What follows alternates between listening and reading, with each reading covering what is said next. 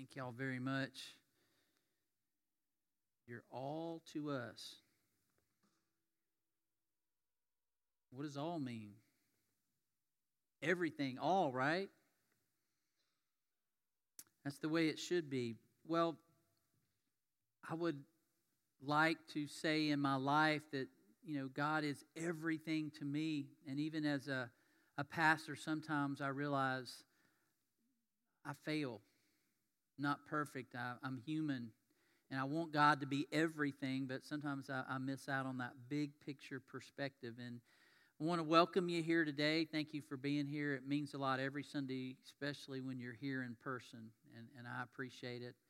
And I don't know about y'all, but I need this. I need to be with other people and worship God and be reminded I need God. He's my creator. He's my sustainer. He's my Lord. He's my Savior. And I need to be reminded of that through His Word, through people, through songs. And we've been going through this letter called this letter to the Philippians that the Apostle Paul wrote to a first century group of Jesus followers. And I'm calling this series Big Picture Perspective. Paul had a big picture perspective. Paul was in prison when he wrote this letter, among others, and he couldn't get out and go on these missionary journeys as he had for so long. And instead of sitting in prison and feeling sorry for himself and say, God, why did you allow this to happen? He recognized, because of his big picture perspective, that God had him there for a reason, and that there was a Roman soldier chained to him every day, and he had the opportunity. Paul saw it in his perspective as, I get to talk to that guy about Jesus. He's got to be chained to me all day. He's going to hear about Jesus. When he had the opportunity and he's waiting to go before Caesar, who's the most powerful man in the world at the time, and basically explain to him why he has been teaching and preaching about this Jesus and this hope of the resurrection of life. And he has this opportunity again to share with the world this big picture perspective that he has. And it's very different from the rest of the world. But today we're going to look at an issue when I think about life, and I appreciate Courtney being with us today. And she talked about, hey, I was going to stay 2 years, but then it ended up 14. That's what God does to you when He takes you and your gifts and your talents and the things He's put into your life, and you use those for Him. You keep going with it because you see the joy that brings you, that this is what I was created to do. This is what God, you have a bigger picture perspective that I'm not here just for me. And if I'm only here for me and my whole life is about me, somehow that breaks down at some point in our life, and it's not quite as fun as it seems. But today we're going to talk about something that's a little awkward, and it's death, our perspective on death.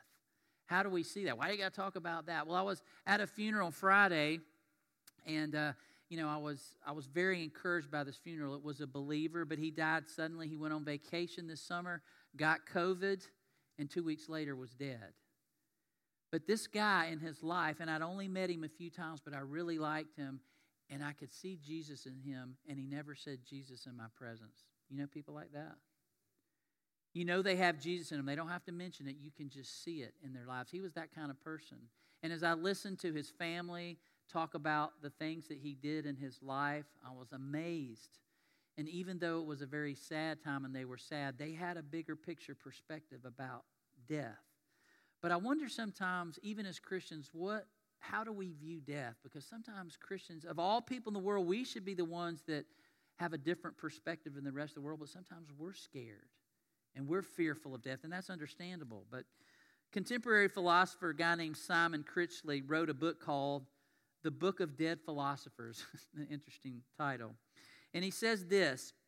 He writes about how we don't know how to prepare for death. He's especially surprised that Christians who have many reasons not to fear death are still so afraid to die. In a detailed survey that was from the early 2000s, it said that 92% of Americans claim that they believe in God, another 85% believe in heaven, and 82% believe in miracles. But the deeper truth is that such religious belief, complete with this heavenly afterlife, brings believers little solace in the face of death. The only priesthood in which people really believe is the medical profession. At least it seems that way sometimes. And the purpose of their sacramental drugs and technology is to support longevity, the sole unquestioned good of contemporary Western life, as we want to have longevity. We want to live as long as we can. We're afraid of death, and we do everything we can to avoid it. If proof were needed that many religious believers actually do not believe or do not practice what they preach, then it can be found in the ignorance of religious teaching on death, particularly sometimes Christian teaching. Christianity in the hands of Paul or Augustine or a Luther is a way of becoming reconciled to the brevity of human life and giving up the desires for wealth and worldly goods and temporal power. But many Christians today, he writes, are actually leading desperate atheist lives bounded by a desire for longevity and a terror of death. Now, I know we were scared of death last year, weren't we? When we saw this COVID thing come in, and I know some of you are going, I wasn't scared, still ain't scared. Well, good for you, but I was scared. A lot of us were when you see that many people dying. And like again today, I thought it was getting better, and then this it's my brother-in-law's father-in-law who got COVID on vacation, died 2 weeks later. I'm like, wow, this thing is still out there. It's kind of scary. But as we talk about what that guy just wrote about, that sometimes of all people, Christians should be more hopeful. We should have a different perspective on death. Sometimes we don't, and people see that. But interesting, if you need more proof, especially in our Western world that we try to avoid death, listen to this. Ashke Rajkumar, who is a pastor in India, writes on Right Now Media, which we have, and talks about the book of Philippians, this letter Paul wrote, and he talks about the Silicon Valley. You know what the Silicon Valley is? It's basically the capital for some of the greatest software and technology companies. And many in this region, he talks about, are trying to solve the world's greatest problems by technology. And surely, you can't help it. A lot of technology has solved a lot of our problems, hasn't it? It's made, in a lot of ways, our lives easier, but it has also created a whole nother group of problems, hasn't it? And I see some of you nodding your heads because you know what I mean. Yeah, it's great to have my phone and I can use my Waze and I can check on how fast, my daughter's going in her car in an instant, know where she is, know where my son is. All that stuff is great, but it also creates a whole nother set of problems, technology. But a lot of these people in the Silicon Valley and in the world, because they're convinced that technology can solve any of our problems we have as humans, and they see death as a problem. And it is a problem, but they think technology can somehow solve these problems, and these gurus try to do this. Have you ever heard of Larry Ellison, the co-founder of Oracle, who donates hundreds of thousands of dollars every year to life extension therapies? There's a way through technology to solve death. Peter Thiel, who was one of the co-founders of PayPal, he donates millions each year to anti-aging research. If we do enough research, we can find out how to stop aging, and we can live forever through technology. Bill Maris, founder of Google Ventures and what is called Calico, which is basically a multi-billion with a B million-dollar company which started out basically to try and find a cure for aging. And all these brilliant minds in Silicon Valley and all over the world, they see aging and death as a problem that can be solved by technology and strategy. Well, the Apostle Paul was a brilliant mind. He had been schooled as a Pharisee. He knew all the philosophies of his day, but he also had a different big picture perspective. He did not see aging and death as something to be avoided, something to be over anxious about. He had a big picture perspective that these modern day technology giants and we in our 21st century should listen to. When it comes to thinking about death, followers of Jesus should have this confident, big picture perspective of hope about the afterlife. Well, why? Because we believe in Jesus who overcame death, right? He taught about that. And ultimately, he didn't just teach about this pie in the sky, by and by, so to speak. He says, no, it is a reality that your Creator wants to be with you eternally. He doesn't want to be separated from you. He wants to be with you eternally. And his resurrection proved to the whole world he defeated sin, which separates us from God, but he also ultimately defeated death, which we think separates us from God. And he goes, but death no longer has mastery over us because of Jesus' resurrection. And the amazing growth and resilience of Christianity in history since Jesus' resurrection has shown that that power has brought people together and given them a different perspective on death.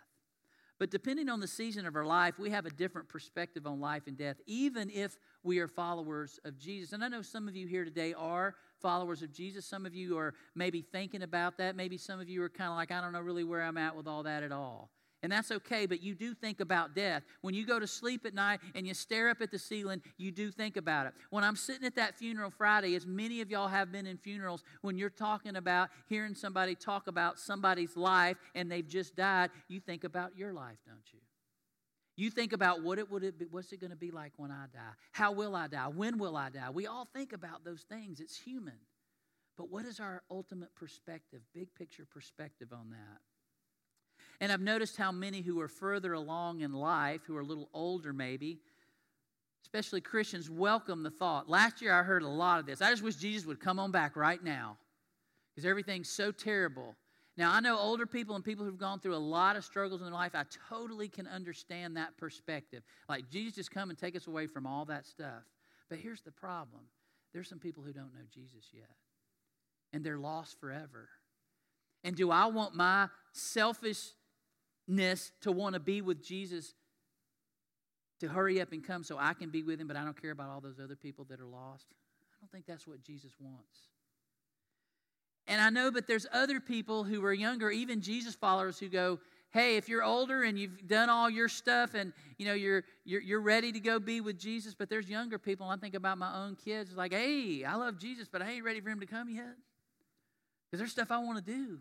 There's stuff I want to see. I want to experience college. I want to experience getting married and having kids. And there's some people who go, yeah, I want to experience my kids having kids so I can have some grandkids. I want to experience life and all the wonderful things that God gave us. Yeah, I love Jesus, but I don't want Him to come yet.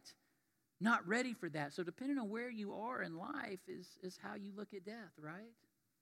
And last year, there was a lot of people who were afraid, and we had to think about, death, we got to stay home because we could die, and that was a reality. But it showed a lot about what people really believed about their Christianity and their faith in God. And sometimes we don't seem to have the same perspective about Jesus' return or the same readiness to face death. Well, why? It's obvious. There are many things in this life that we want to do before we leave. Pursuit of dreams, careers, traveling, all these different things, experiencing amazing places, people, and things. But if I ask you this morning, are you ready to die and meet Jesus? What would your answer be? Now, that's a rhetorical question. Good, because we don't want to say it out loud, because a lot of us go, I know I should say yes, but that's not how I feel. I know that's one of those Jesus, Bible, God prayer answers where Jesus is always the answer, and I should say yes, but I don't feel that way. Well, let me tell y'all something. Either do I. I wish I had that perspective, but I still have a fear of death, even though I say I believe in Jesus and His resurrection, because I'm human.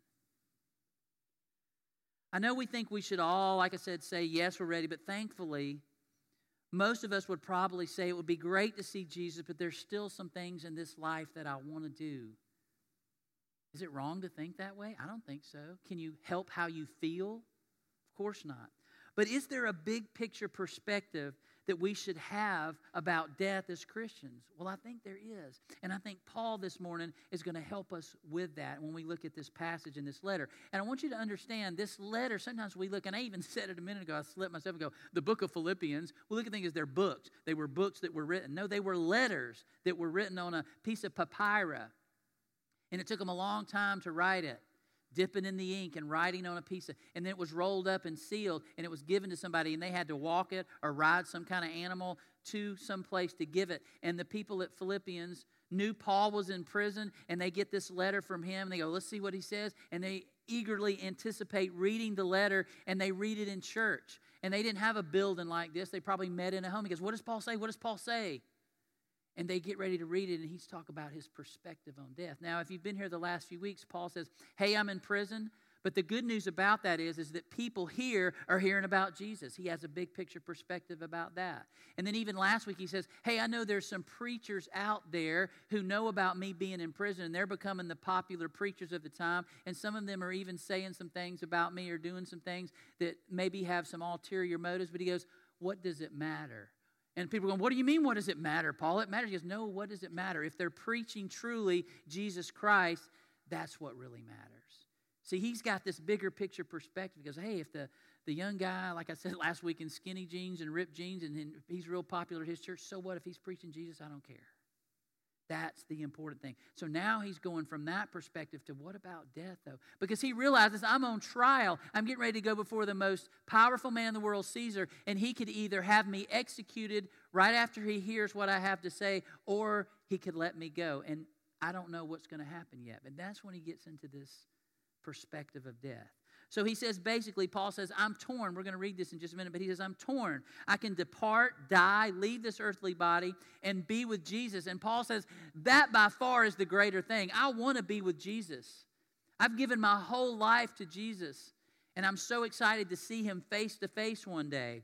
But then Paul says, but I'm torn between that, dying and going to see Jesus, or to remain on earth in what he calls the body of Christ and continue to work for people's progress and joy as they grow in their faith in Jesus. You see what Paul's saying? The easy thing would be to die and go to heaven, and it'll be great, eternity with God, with Jesus, my Savior. But I know there's people here that need to hear about Jesus. And I want to stay, and I want to be a part of their joy and their progress as they get to that point and have that perspective in their lives. So I don't want to leave yet. So let's listen to Paul as he continues to encourage his friends. He's telling them a lot about what he's doing, but now he's saying, it matters what you do. Your perspective matters. So we're going to read from Philippians chapter 1, verses 20 through 30. Thank y'all for having that up there for us. Listen to what Paul says. I eagerly expect and hope that I will in no way be ashamed, but will have sufficient courage so that now, as always, Christ will be exalted in my body, whether by life or death. For to me to live is Christ, and to die is gain. If I'm to go on living in the body, this will mean fruitful labor for me. Yet what shall I choose? I do not know. I am torn between the two. I desire to depart and be with Christ, which is better by far, but it is more necessary for you that I remain in the body. Convinced of this, I know that I will remain and will continue with all of you for your progress and joy in the faith, so that through my being with you again, your boasting in Christ Jesus will abound on account of me. Whatever happens, conduct yourselves in a manner worthy of the gospel of Christ. Then, whether I come and see you or only hear about you in my absence, I will know that you stand firm in the one Spirit, striving together as one for the faith of the gospel, without being frightened in any way by those who oppose you. This is a sign to them that they will be destroyed, but that you will be saved, and that by God. For it has been granted to you on behalf of Christ not only to believe in him, but also to suffer for him, since you are going through the same struggle you saw I had, and now hear that I still have.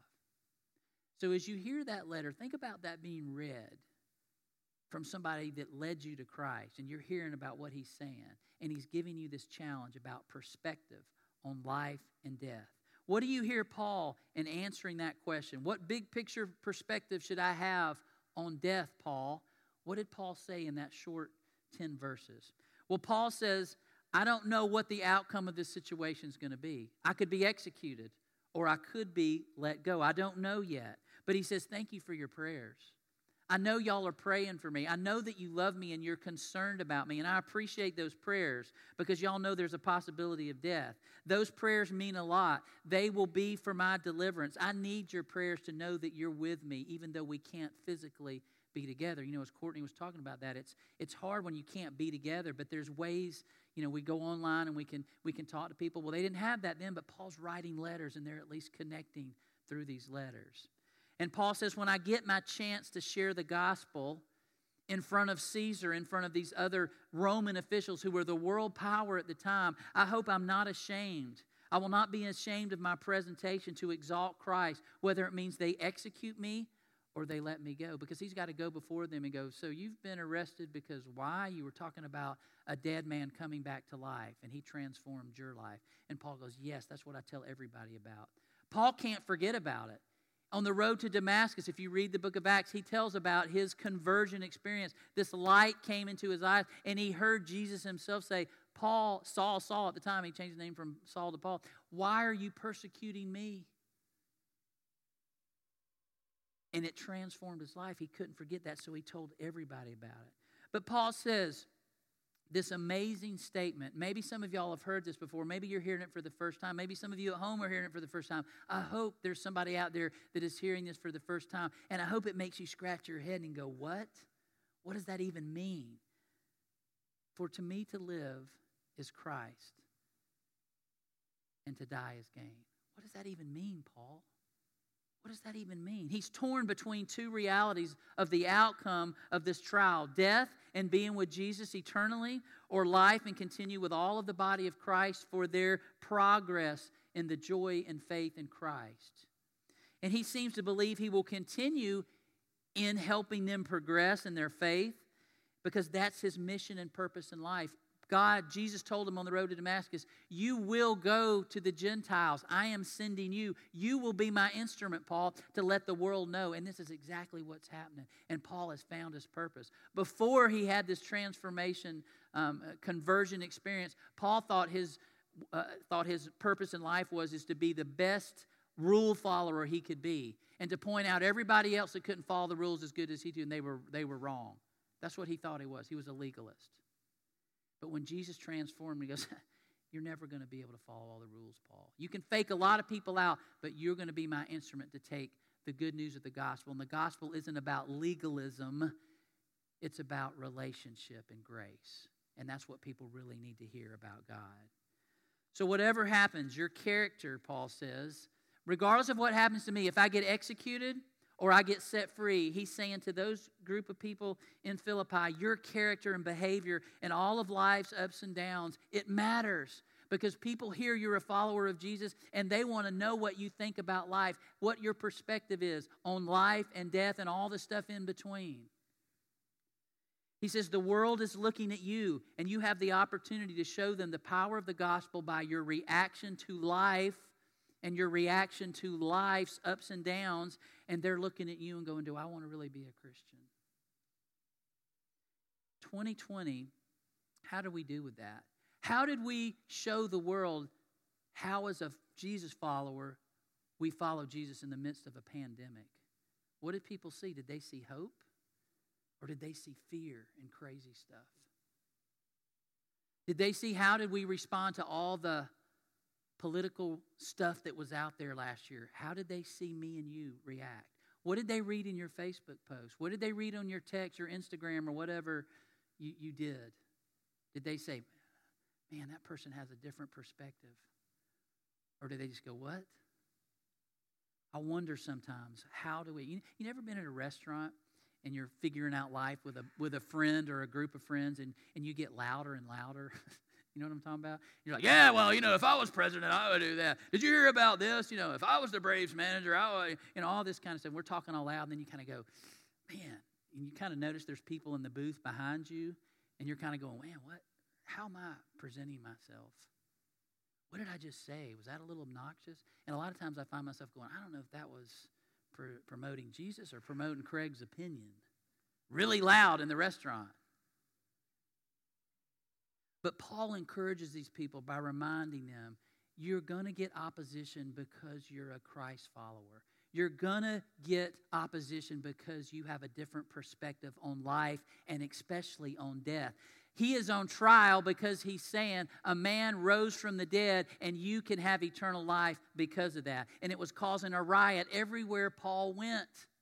You would think that's a message of hope and love and grace, but it made people angry. And guess what, y'all? In the 21st century, that same message makes some people angry because they think they can avoid death. But you can't. Guess what? 1 out of 1 of us die. Y'all got that? Everybody's going to die, and we need to have a perspective on death. And Paul encouraged him and says, there will be always those who are going to oppose the gospel message of the resurrection of Christ. And ultimately, you will be saved by God, but also, guess what? There's going to be a time for these people who ultimately oppose this, and they will be destroyed. Paul's not happy about this. He's just reminding them about this big picture perspective. Some people are going to reject it. Some people rejected Christ. Some people rejected Paul's message. They're going to reject your message and your life change. And I think Paul is referencing actually a Psalm of David here. David in the Old Testament was this man who pursued God's heart in his life, and some people hated David because of that. And David wrote one time, no one who hopes in you will ever be put to shame, but shame will come on those who are treacherous without cause. David knew about that, and Paul, I think, is referring that remember, it happened to David, it's happened to me, it happened to Jesus. People are going to reject the gospel. And then finally, Paul says this at the end of this text here. For it has been granted to you, listen to that, granted to you, on behalf of Christ, not only to believe in Him, but also to suffer for Him, since you were going through the same struggle you saw I had and now hear it. So think about that. True belief in Jesus means that Jesus grants you the opportunity to suffer for Him. Oh, wait a minute. I like the Jesus thing and being saved and my life is happy and we listen to the Christian radio station and it's all cool, but suffering, I don't know about that. That's not what I signed up for as a Christian, but Paul's going to know that's part of it. Jesus grants you the opportunity to suffer for Him. And if you say you're ready to meet Jesus right now, are you willing to stay a little longer in this life so that others can know Jesus? And if you're willing to want to stay, you go, yeah, I'm willing to stay because there's a lot of stuff I want to experience. But are you just wanting the opportunity to stay here on earth for selfish things and selfish pursuits, or are you here because you really want to bring others to Christ? It's a hard question. I'm not trying to judge anybody. I'm not trying to make anybody feel guilty. But reading this letter and hearing what Paul says, his thoughts and passion for what God called him to do in his life, it makes me think about my perspective in life. And I wish I could say, and I'm embarrassed to admit this as your pastor, but I can't say for to me to live as Christ and to die as gain. I wish I could say that and really mean it, but I'm not there yet, y'all. And I know some of you aren't either, but that's the goal. To be able to see, for me to live as Christ, but to die as gain. Don't you want that? It's a process. But when we really surrender to God instead of the gods of our culture and the deceptions of Satan, we can begin to say and mean and truly understand that statement. For me to live as Christ and to die as gain. But I scratch my head and go, what do you mean, Paul? What do you really mean? Well, I want to close with a couple of illustrations. In 1967, a student named Libby and her boyfriend named Tom were at a Christian convention or conference of some kind. And during the final night, they were calling people to make a commitment to be missionaries or to give their life to Christ in Christian service. And both submitted their lives to the Lord. And for 30 years after this, they ended up getting married. And Tom and Libby Little served in Afghanistan. He was an ophthalmologist. And they provided vision care to people of Kabul. I'm probably saying that wrong, Kabul. Throughout seemingly, endless wars and conflicts. Y'all know they're always going on over there.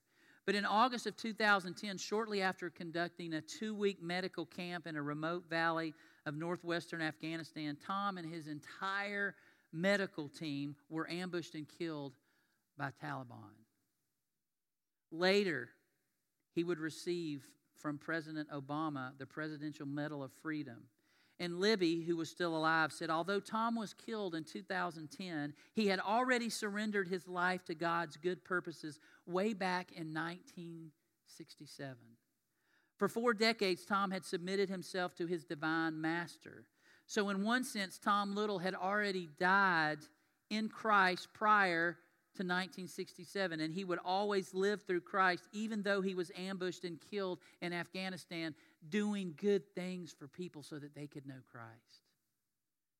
That's somebody that understood to live is Christ, but to die is gain. He understood that. His wife understood that. Another illustration, author Randy Alcorn recalled a 2-month mission trip that he went on with him and his family to Egypt several years ago. And while they were in Egypt, Alcorn said that one of their hosts took him to visit this abandoned graveyard that was way off the beaten path. It was down this garbage-lined alley. It's like, what a weird place for a cemetery, a graveyard. But the host wanted him to see this one particular grave, and he pointed out one tombstone in particular. And the man's name was William Borden, who was born in 1887 and died in 1913. You can do the math and know he was very young. But he was heir to the Borden Dairy Estate. Y'all probably drank some kind of Borden milk product in your lifetime, right?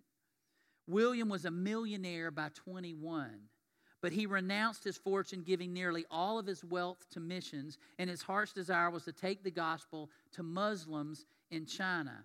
And on his way to China, William stopped in Egypt to study Arabic so he could communicate better with them. But 4 months later, he contracted spinal meningitis, and he died at the age of 25.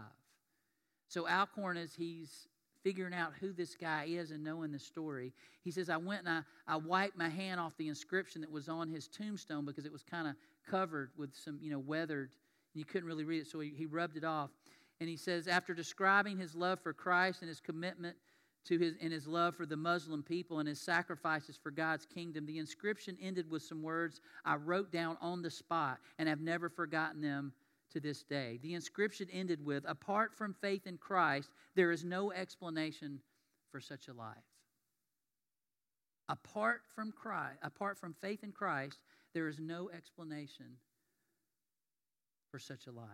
And then Alcorn said, I thought, Lord, what's the explanation for my life? Today, do you know what the explanation of your life is? Do I know what the explanation of my life is? Y'all, I want to be able to say, to live as Christ, to die as gain. Paul had that big picture perspective. This Tom Little guy had that big picture perspective. This Borden guy had that big picture perspective. I think about Courtney, has that big picture perspective. You don't have to be a missionary. I think about the Powells. They have that big picture perspective. I think about other missionaries that we support. When I was in Guatemala, and the things that I saw there, I realized God was giving me a bigger picture perspective. And I thought, just like Alcorn, I say, Lord, what's the explanation for my life? I want to be able to say that. To live as Christ, to die as gain. To live is Christ, to die as gain. And some of us are still going, what does that even mean?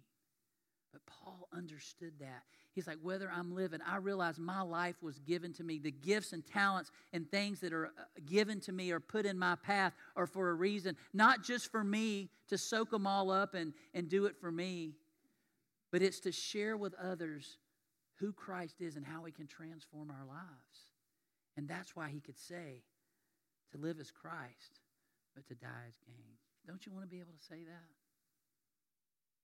It takes time. Paul didn't get there overnight, y'all. Because you know what he did before this? He was a legalist, like I said. He thought the way to God was to keep all the rules, even though he knew in his heart he couldn't keep all the rules. But he was better than everybody else, and God said, that's not it. You need a Savior, Paul. And Paul, when he recognized he needed a Savior and he felt that grace in his life, he was ready to tell that to everybody. And he did that. So this morning, we want to offer an opportunity. Maybe there's somebody here today that needs to say, I don't understand to live as Christ, to die as gain, but I want to. I want to know this Jesus that transformed Paul's life, that transformed this Tom Little's life, that transforms missionaries' life. When they said they were only going to do 2 years and be done with it, and 14 years later, they're still going, how can I pour into people's lives so that they will know Jesus? That's the Jesus that we need to know. So if there's somebody here today, we're going to offer that opportunity. Our team is going to lead us in a song. And while we're preparing for communion, if you're here for the first time today, we take communion every Sunday in worship. And we don't do that because we're better than other churches or anything like that. We just believe in the Bible. The early church did this. They came together and they remembered that Jesus died for them to give them a new life. And we want to aim our lives to getting to that point where we can say, to live as Christ, to die as gain. And he said, never forget how much I love you. Never forget that I defeated death for you. It no longer has mastery over you. It no longer keeps you from God. You now have a way to God. Don't be afraid of death. And so he asked us to remember that in taking a little piece of bread that represents his body that was nailed to that cross for you and for me, and a little cup of juice that reminds us of his blood that was shed to give us forgiveness and to defeat death forever.